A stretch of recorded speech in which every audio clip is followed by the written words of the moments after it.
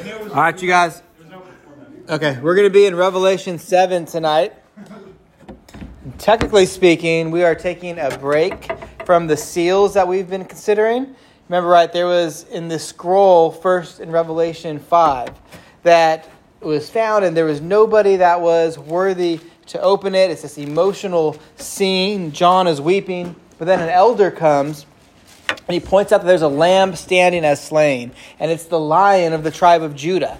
And it's Christ Jesus, and he's the one who's found worthy to open this scroll. And then it sets off a series of worship of God, and that continues for the bulk of chapter 5. And then in chapter 6, the scrolls are opened one by one. And the first four, or the scroll has these 7 seals on it. And beginning in chapter 6, the seals are opened one by one. And the first 4 seals contain a description of these 4 horsemen of the apocalypse, these symbolic judgments that come upon the world that also impact the church that's living in the world during that time. But they're not judgment for the church, but God is building his kingdom even through these kind of events all throughout this present evil age. And then in the 5th seal, we're privileged to read of a vision that explains why the saints in glory and what they're doing during this age in heaven, what their response is to the 4 horsemen, the very saints who have suffered on the account of the word of God, whether that means being reviled in light of the events symbolized by the 4 horsemen, even all the way up to martyrdom, to death on account of the word. They are at rest, though, at that very same time, and they're desiring the vindication of God's holy name.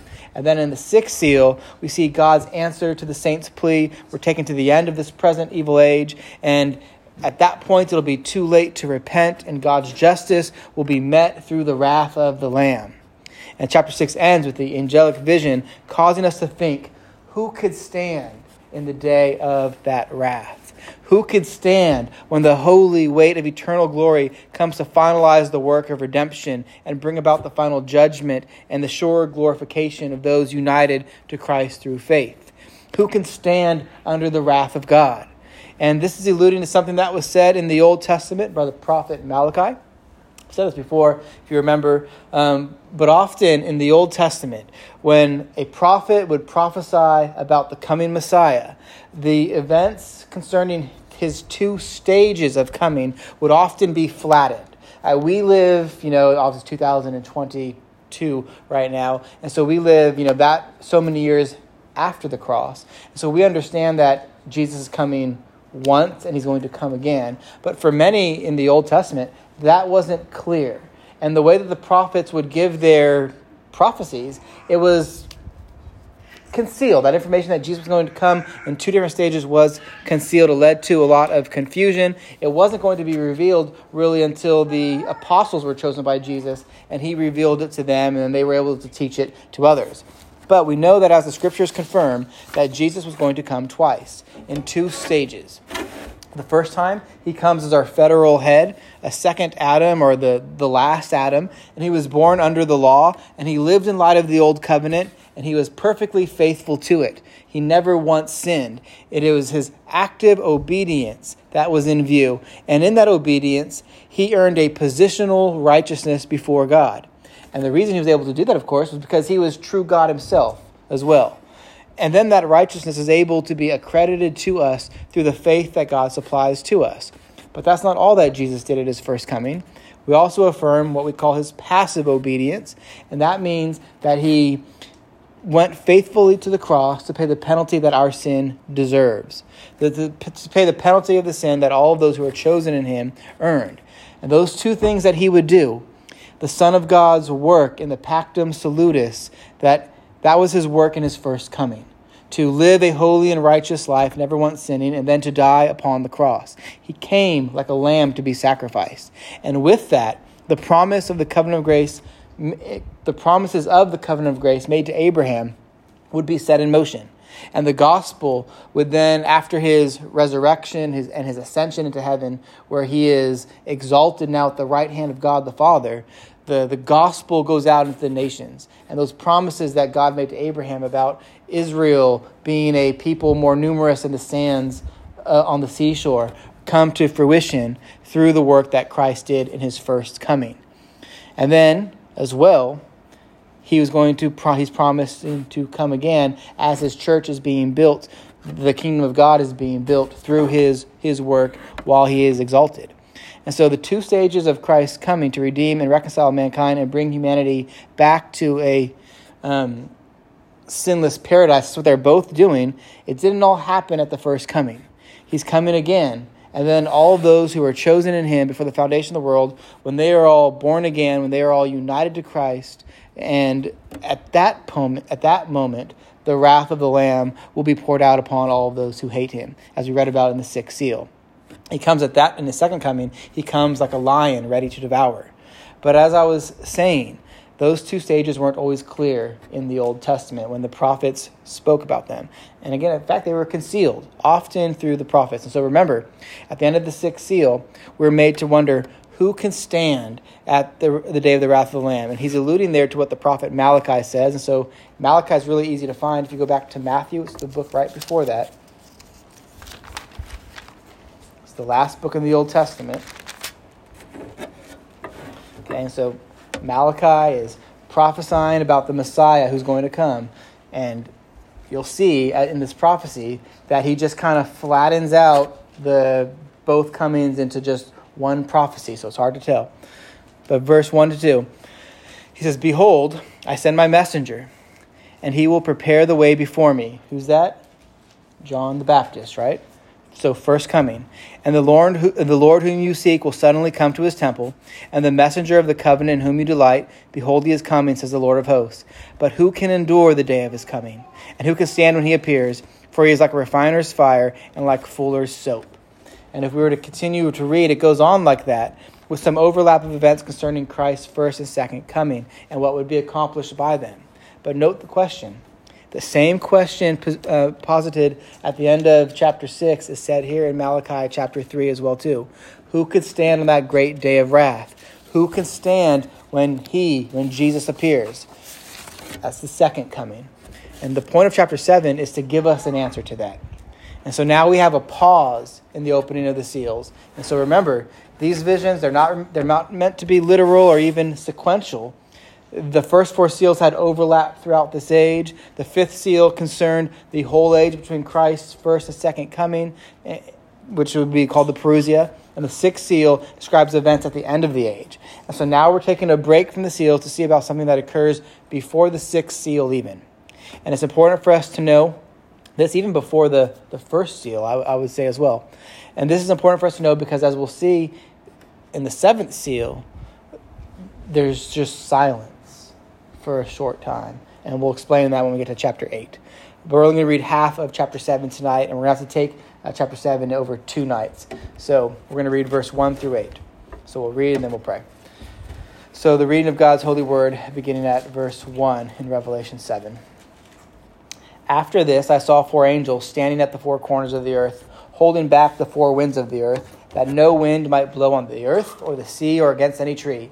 And then I saw another angel ascending from the rising of the sun with the seal of the living God, and he called with a loud voice to the 4 angels who had been given power to harm earth and sea, saying, 'Do not harm the earth or the sea or the trees, until we have sealed the servants of our God on their foreheads.' And I heard the number of the sealed, 144,000, sealed from every tribe of the sons of Israel.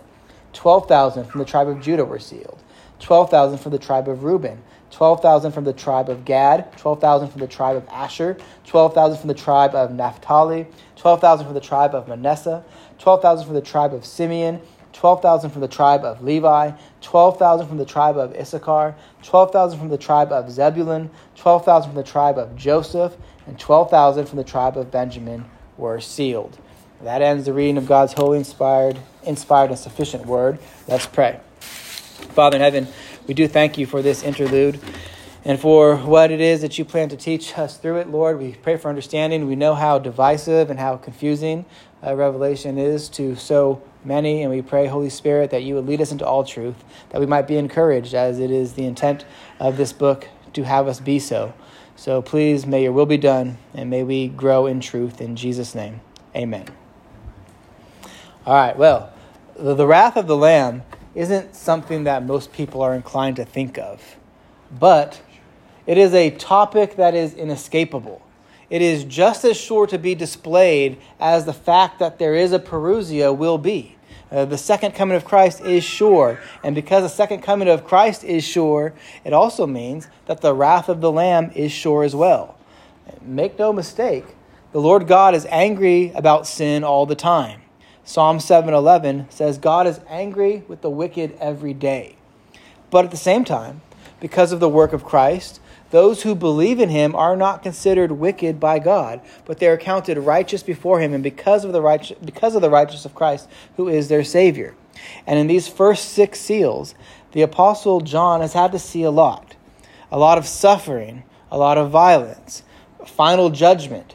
So much so that the question posed by the prophet Malachi is going to see its fulfillment. Who can stand in the day of the Lord's wrath? In other words, for who should this information not terrify to the very core? And you know what the right response should be, right? For a person who knows they aren't saved, having heard what the first 6 seals contain, it should be something similar to like that of the prophet Isaiah when he was caught up into the throne room of God in chapter 6 of his book. And do you remember what he said there? He said, "Woe is me, for I am undone, for I am a man of unclean lips, and I dwell among a people of unclean lips." It should be utter horror reading those verses if you don't know Christ. A person should be physically and spiritually unraveled at hearing such things that were described in the first 6 seals. But even that is a merciful work of the Lord in one's life. And the intent of this book, the apostle of Jesus Christ, isn't actually given to terrify the lost or to even awaken the lost, though it could have that effect, and I'm sure it has in the past, and I'd welcome it, of course, as well. But the intent of this book is to be an encouragement for the church that has to live in light of a crucified Savior who is risen and who has promised to come again. Because we understand that just as our Lord suffered in this world, that we in some way also will. Nevertheless, God is with us through these events, and he's growing us, and he's making us more holy through them. And so we come to chapter 7 for a pause, for a rest, an interlude that is meant to make the saints encouraged. It's meant to be a break from what has already been shown. It's like Jesus is saying to John, you've already seen a lot of heavy things, and so before we get to the 7th seal, I'm going to give you a break. There's something that you need to understand before we continue. And what this interlude is, of course, is an answer to that question that the prophet Malachi posed. Who can stand in the day of the Lord's wrath? Who, on the day of the wrath of the Lamb, won't feel like having a mountain collapse on them and like that's a good idea? And the answer that's given to John is that those who are sealed are able to stand through that tribulation. God is spiritually protecting the church through the events that take place in this age. And we can be encouraged knowing that God's perfect care is over us and it never falters, even through the ways that we suffer in this present evil age. And so how is it that Christians can be reviled on account of the word without, getting revenge, without clapping back? How is it that Christians can even be killed on account of the word and go through such events without regret for it? Remember the story I shared a couple months ago about the missionary in India who was burned alive in a car with his 2 sons, and then his wife stayed there and continued to minister to the people in India? Like, how can that be? If you remember that story, well, it's because of the work of Christ that's described here in this chapter. And so you could break chapter 7 into 2 halves, really, 2 sections. The first 8 verses describe the church as an army in this world, waging war through the midst of tribulation. And then the last half of the chapter is a reminder of what the church is awaiting, our triumph in the gospel. And like every chapter in this book, this is one of much debate between Christians, but we'll simply be faithful to the hermeneutic that we have already been using. And so that would mean that primarily, since we're dealing with apocalyptic visions here, these are not things that we are considering literally. Not 144,000 people literally. There are theological truths that are being expressed to us here through these visions. And so just like we will do when we get to that very famous passage with the mark of the beast, where we won't be saying that it's a literal mark, such as like a barcode or a chip. The mark that we see here, or the seal that we see here, is also not a literal mark or a seal. Even the number here. So notice verse 4. And I heard the number of the sealed, 144,000 sealed from every tribe of the sons of Israel. That number is not a literal number. We aren't thinking of 144,000 people from not the nation of Israel at this moment. It's not as if there are 144,000 people sealed by Christ and that's it. This is a figurative number that is designed to teach us a greater reality. And Scripture is going to do this from time to time, by the way, where it just takes a number and it spiritualizes it so that we can learn something, a principle or a truth from it, even in places that aren't apocalyptic literature. For example, do you remember how many times Jesus tells us that we should forgive our brother or sister in Christ? 70 times 7. And so if you're astute at math, that's 490 times, right? It's a mathematical equation. Now, does that mean that if your brother offends you 491 times, then you're good? You don't have to give him forgiveness anymore? It doesn't mean that. That's what it doesn't mean. Who could even keep a record like that, honestly, other than God? The point is that we're supposed to forgive our brothers and sisters in the faith perpetually and permanently. And there's nothing wrong with using numbers spiritually, Joel Beakey says. And that's what we have here. So Revelation 7:5-8 is then a list, right? We read that. I know that people tend to complain about lists, but this is really a great list. There are 12 groups, and each group is made up of 12,000 people. And each group has with it a name attributed to a tribe of Israel, of national Israel. But it's a really interesting list. Of all the lists of the tribe of Israel, there are over 24 in Scripture. This one is unique, though. It's unique for who's omitted from the list and for the order of the list. So notice who's listed first. Notice what tribe is listed first. It's not Reuben like it normally is. Why would Reuben normally be listed first? Because he's the oldest son. But it's not Reuben. Reuben's actually listed second here. It's Judah. And all of the other lists of the tribes, the list of the people of Israel, the tribes of Israel, Judah is never mentioned first, not until we get to here. Why now? Well, he's listed here because of what we read in Revelation 5, that Jesus is the Lion of Judah, that Jesus is from the tribe of Judah. The order of the tribes has changed in light of the gospel, similar to how the day of worship was moved in light of who Jesus is as well. Remember, in the Old Covenant, God's people worshiped on Saturday. Now in the New Covenant, we worship on Sunday, the first day of the week, because that's the day that the Lord rose from the dead. So Joseph is mentioned in this list as well, rather than his two sons, which take place in other lists, Ephraim and Manasseh. And then also, Ephraim's not mentioned at all, and Levi is mentioned, and Dan is mentioned, Dan is not mentioned, presumably because the Levites are mentioned because of the nature of the Levites. They were the priests, and we know that all Christians are a holy priesthood, a royal kingdom, a royal priesthood in union with Christ. And then Dan is presumably missing because of great sinfulness, a general sinfulness and rebellion recorded by Dan. And so what we have here then in this list is a picture of the true Israel of God, not the nation of Israel. It's spiritual Israel rather than physical Israel that's in view. If you've been coming for a while, and probably not, maybe just the adults, because I think it's been a while since we've been in Ephesians. But you might remember this from that even. The Apostle Paul points out there that there is a way in which a person is either a Jew or a Gentile, and it has nothing to do with nationality, but everything to do with union with Christ. And so in other words, from the Apostle's point of view, you can be a Jew inwardly and not be Jewish nationally at all, or you could be a Jew nationally and not really be a Jew at all even. You're more like a Gentile because you're not united to Christ. In Ephesians 2, the apostle explains how Gentiles were cut off from the commonwealth of Israel and how they were without hope and without God in the world. But then, by the blood of Christ, they've been brought near in such a way that they're no longer strangers or foreigners, but they're fellow citizens with the saints and members of the household of God. We read in Ephesians chapter 2. True Israel, in other words. These Gentiles, because of faith in Christ, union with Christ, they are true Israel. And Romans 9:6 is helpful as well. The Apostle Paul is speaking of the benefits that Israel had in the Old Covenant leading up to this. And so as to make it clear and to point out that not everyone in Israel was a member of the covenant of grace, he says, they are not all Israel which are of Israel.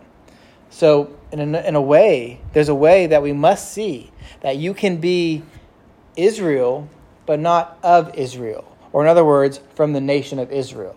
So for all of us that are not Jewish here in this room tonight, if we're a Christian, we are Israel, but not of Israel. And we're Israel because of our union with Christ. We're Israel because Jesus is the line of the tribe of Judah, and our union with him makes us into the people of God. To be clear, note what Romans 2 says. 2:28 through 29. You could flip there, or you could just let me read it, whatever is comfortable for you. Romans 2:28. For no one is a Jew who is merely one outwardly, nor is circumcision outward and physical. But a Jew is one inwardly, and circumcision is a matter of the heart, by the Spirit, not by the letter. His praise is not from man, but from God. So you remember, right, that the nation of Israel had to circumcise, their sons had to be circumcised. And so here in Romans 2, the Apostle Paul is saying, circumcision of the flesh doesn't actually make you true Israel. I mean, it makes you part of the nation of Israel within that covenant for them in that time period. But what really makes you Israel, a true Jew, is the circumcision of the heart. When your heart has been softened and you've been born again and you're united to Christ through faith. When you desire the things that God desires. When you want to truly love God, even though you still sin, yet you have a desire to repent from that sin and you want to be close to God. That's what it means to be a true Jew, according to Romans 2. Those who have a circumcised heart, those who are regenerated or born again, those people are true Israel. In other words, this allusion to 144,000 people is actually an allusion to the whole church. He's speaking about everyone that was chosen in Christ before the foundation of the world, in a sense, because that they have been sealed. We're going to get to this more in Revelation 14 with the 144,000 again, and then also in Revelation 21, where we see that there's 24 gates, and the names of the 12 apostles are on 12 of the gates, and the names of 12 tribes are on the other gates. But the point between all three of these sections, Revelation 7, Revelation 14, and Revelation 21, which is interesting, 7, 14, 21. I mean, I know the numbers in the chapters, verses aren't inspired, but it's just still worked out that way. The point, though, is in all of these sections is to show how God has a plan, that he's spiritually protecting and persevering his saints. But this isn't just the church existing and being protected that we have in view here. This is the church militant in this age that is being spiritually protected. Richard Bauckham notes that the way in which this numbering is listed is after the same fashion that Israel is numbered when it would go to war. So if you've read through Judges or the Kings and Chronicles, and especially Numbers, you know what this is talking about. If you read through those books, you'll often see the nation of Israel listed, so many men from so many tribes, as they are going out to wage war with people who are in the promised land. And the phrase, from the tribe of, recalls the repeated phrase, of the tribes of, in the Old Testament census lists.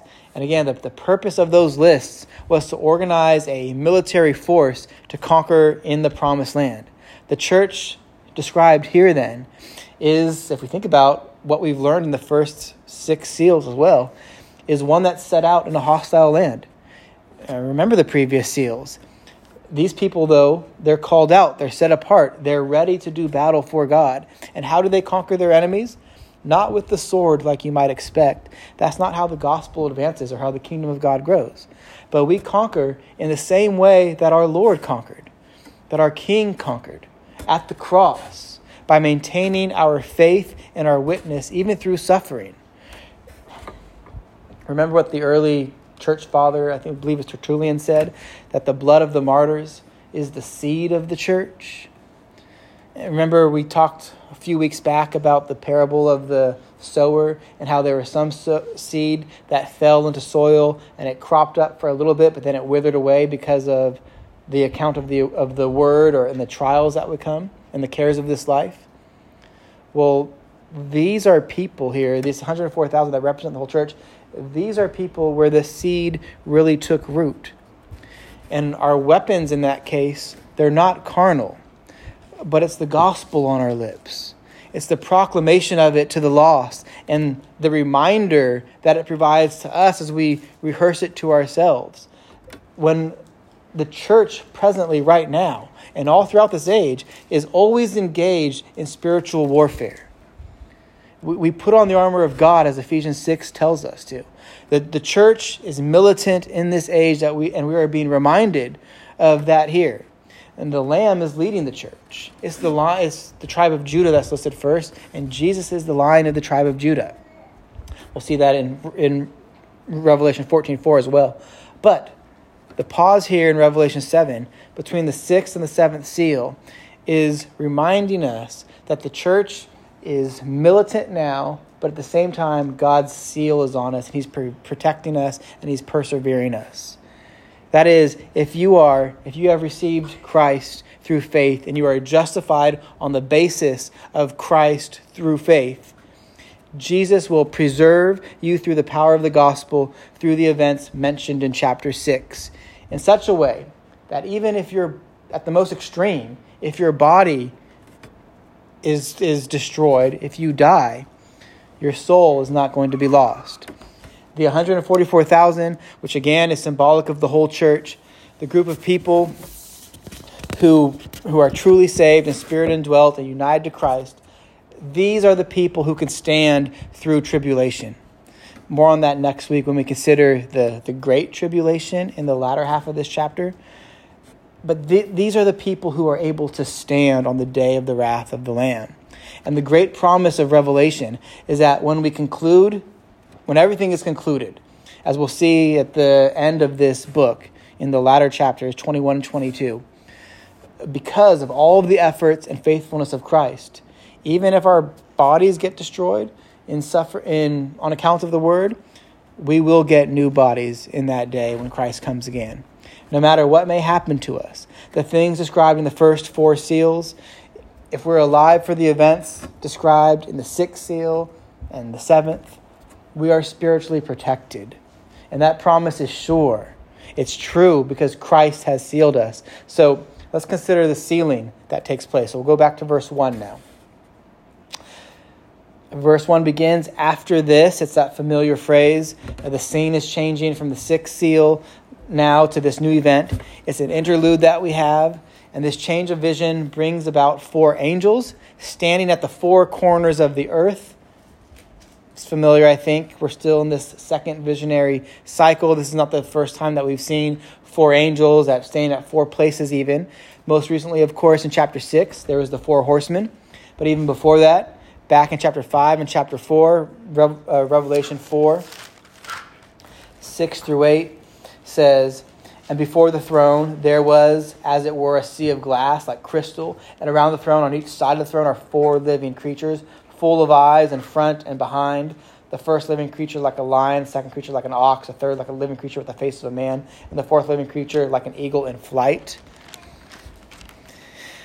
And then they're worshiping, right? The next verse. They have 6 wings, they're full of eyes, and they're crying out, holy, holy, holy is the Lord God Almighty, who was and who is to come. And if you remember, the 4 angelic creatures were worshiping God in light of His sovereignty. All of creation, even if it's not saved, owes God worship in some sense. And it is worshiping God, as these angels symbolize. And there's similarity here to the 4 angels that we read about in Zechariah 6, 1 through 8, that paralleled the 4 horsemen in Revelation 6, 1 through 8. So Zechariah 6, 4 through 5. Listen to this. It says, then I answered and said to the angel who talked with me, what are these, my Lord? And the angel answered me and said, these are going out to the 4 winds of heaven and presenting themselves before the Lord of all the earth.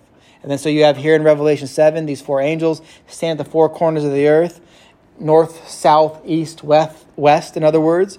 Symbolism to show their role over the whole planet. And we're told that they're holding back the four winds, so similar to the angels in Zechariah 6. And these four winds are clearly winds of judgment. We see that down at the end of verse 2 and verse 3. They harm specific areas, the earth and the sea, the earth, the sea, and the trees. They are agents of righteousness and judgment and destruction, and they're ready to act. So just like the four riders in Revelation 6 and Zechariah 6. But, however, their work is delayed because of what we see going on in verse 2. And so what we read about in verse 3. And so in verse 2, we see this judgment is coming, but it's not going to come until something happens first, until the people of God are sealed, which is what verses 2 through 3 explain. So let me read again those verses. Verse 2, then I saw another angel ascending from the rising of the sun with the seal of the living God, and he called with a loud voice to the four angels who had been given power to harm earth and sea, saying, do not harm the earth or the sea or the trees until we have sealed the servants of God on their foreheads.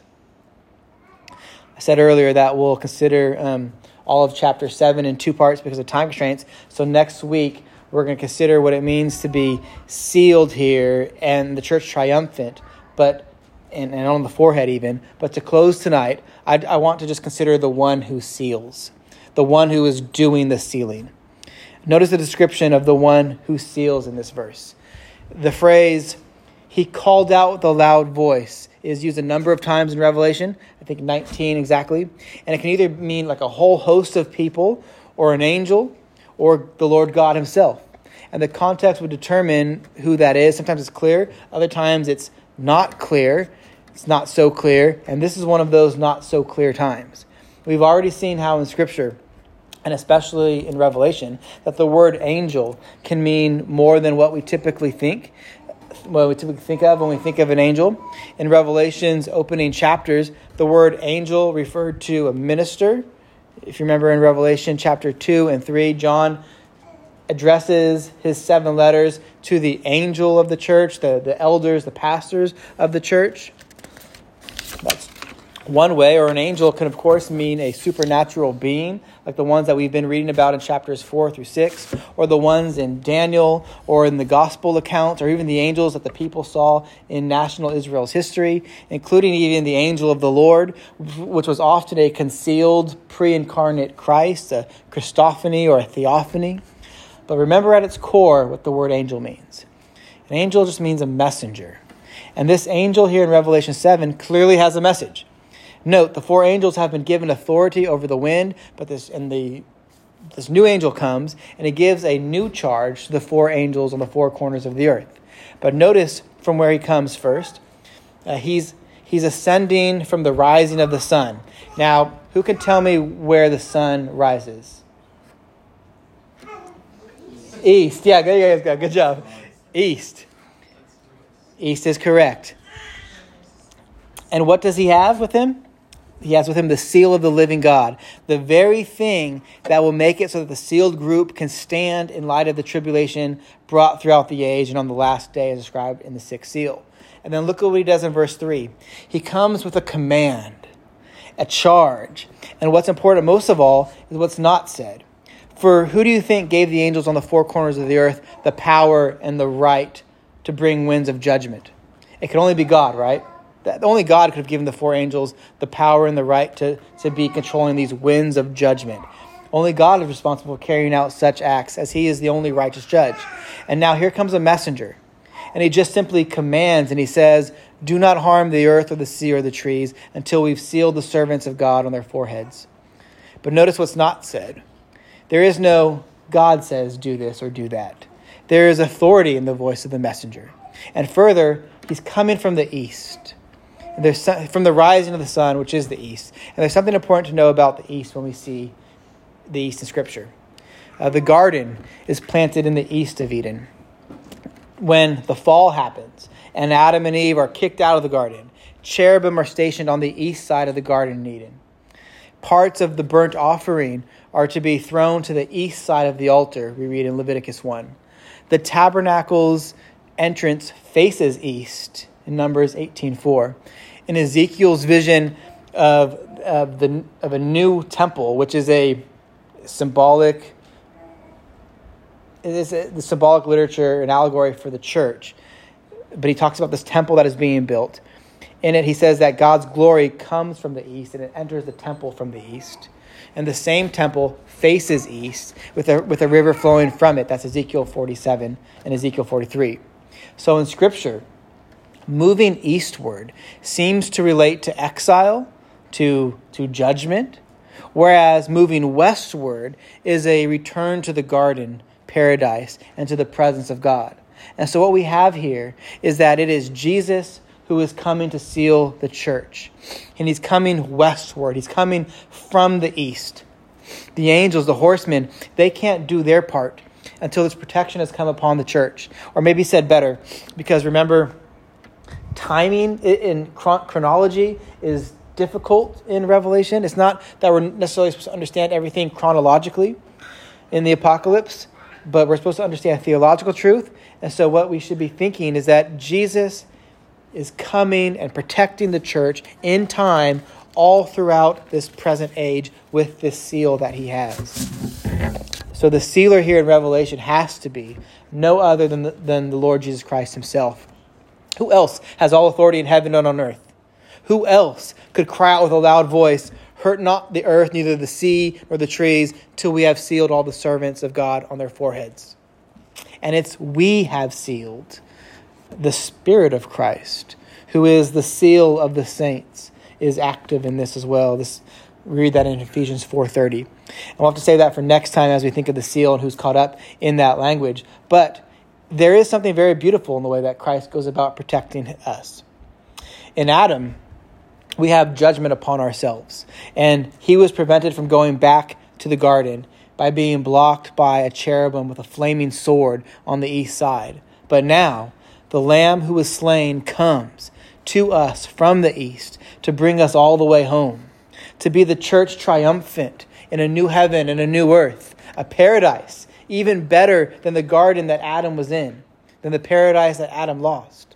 And Christ, the mediator, is holding back the four winds of judgment upon the earth until all the elect are gathered in. He holds everything back until everyone whom the Father has given him is saved and has received the mark of the Lamb. Joel Bickey puts it like this: he holds everything back until all is signed and sealed and the everlasting covenant of grace has been delivered in full. So remember, again, it's difficult because we're thinking of all the saints throughout history, and then again, those saints who would be alive at the opening of the sixth seal, which is the wrath of the Lamb, the day of the Lord, his second coming.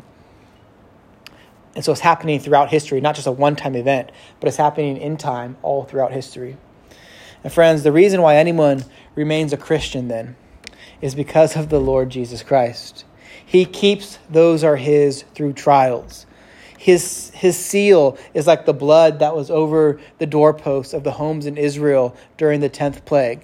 And the judgment that comes to the earth as we patiently endure until Christ comes again, none of it will be able to harm us spiritually and separate us from God. It may have our bodies harmed. We may be harmed physically, but none of it can harm us spiritually. In fact, one of the great mysteries of the faith is that God uses the very same things in two different ways. The very same thing that hardens the heart of those who hate him, which spiritually damages them and their conscience is harmed. Those things are actually used to soften the hearts of those who love him and conform us to Christ. He sanctifies us through those very events, and he perseveres us to the very end. The Lamb shepherds us, as it were. He leads us through the valley of the shadow of death, and his rod and his staff, they comfort us. And we'll see more of this as we continue next week. But let's pray. Our Father in heaven, we praise you for this seal, which you give not based upon the merits of anyone, not because we've done the right thing or said the right thing, but because of your mercy and the riches of your kindness towards us in Christ.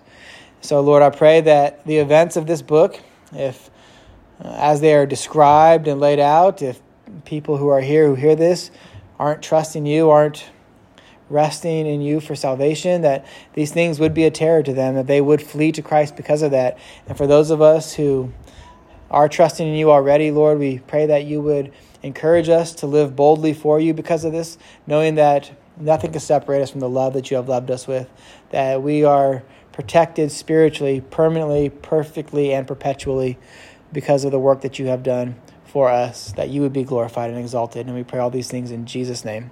Amen. All right, guys, anything I can try to clear up? Any questions? This is one of those spots where if you have a different hermeneutic when it comes to this book, I mean, this is one of those areas that it really gets a lot of division on. So with dispensationalism and like preterism and those types of things we talked about 30 sermons ago. But is that right, Trey? Yeah. All right.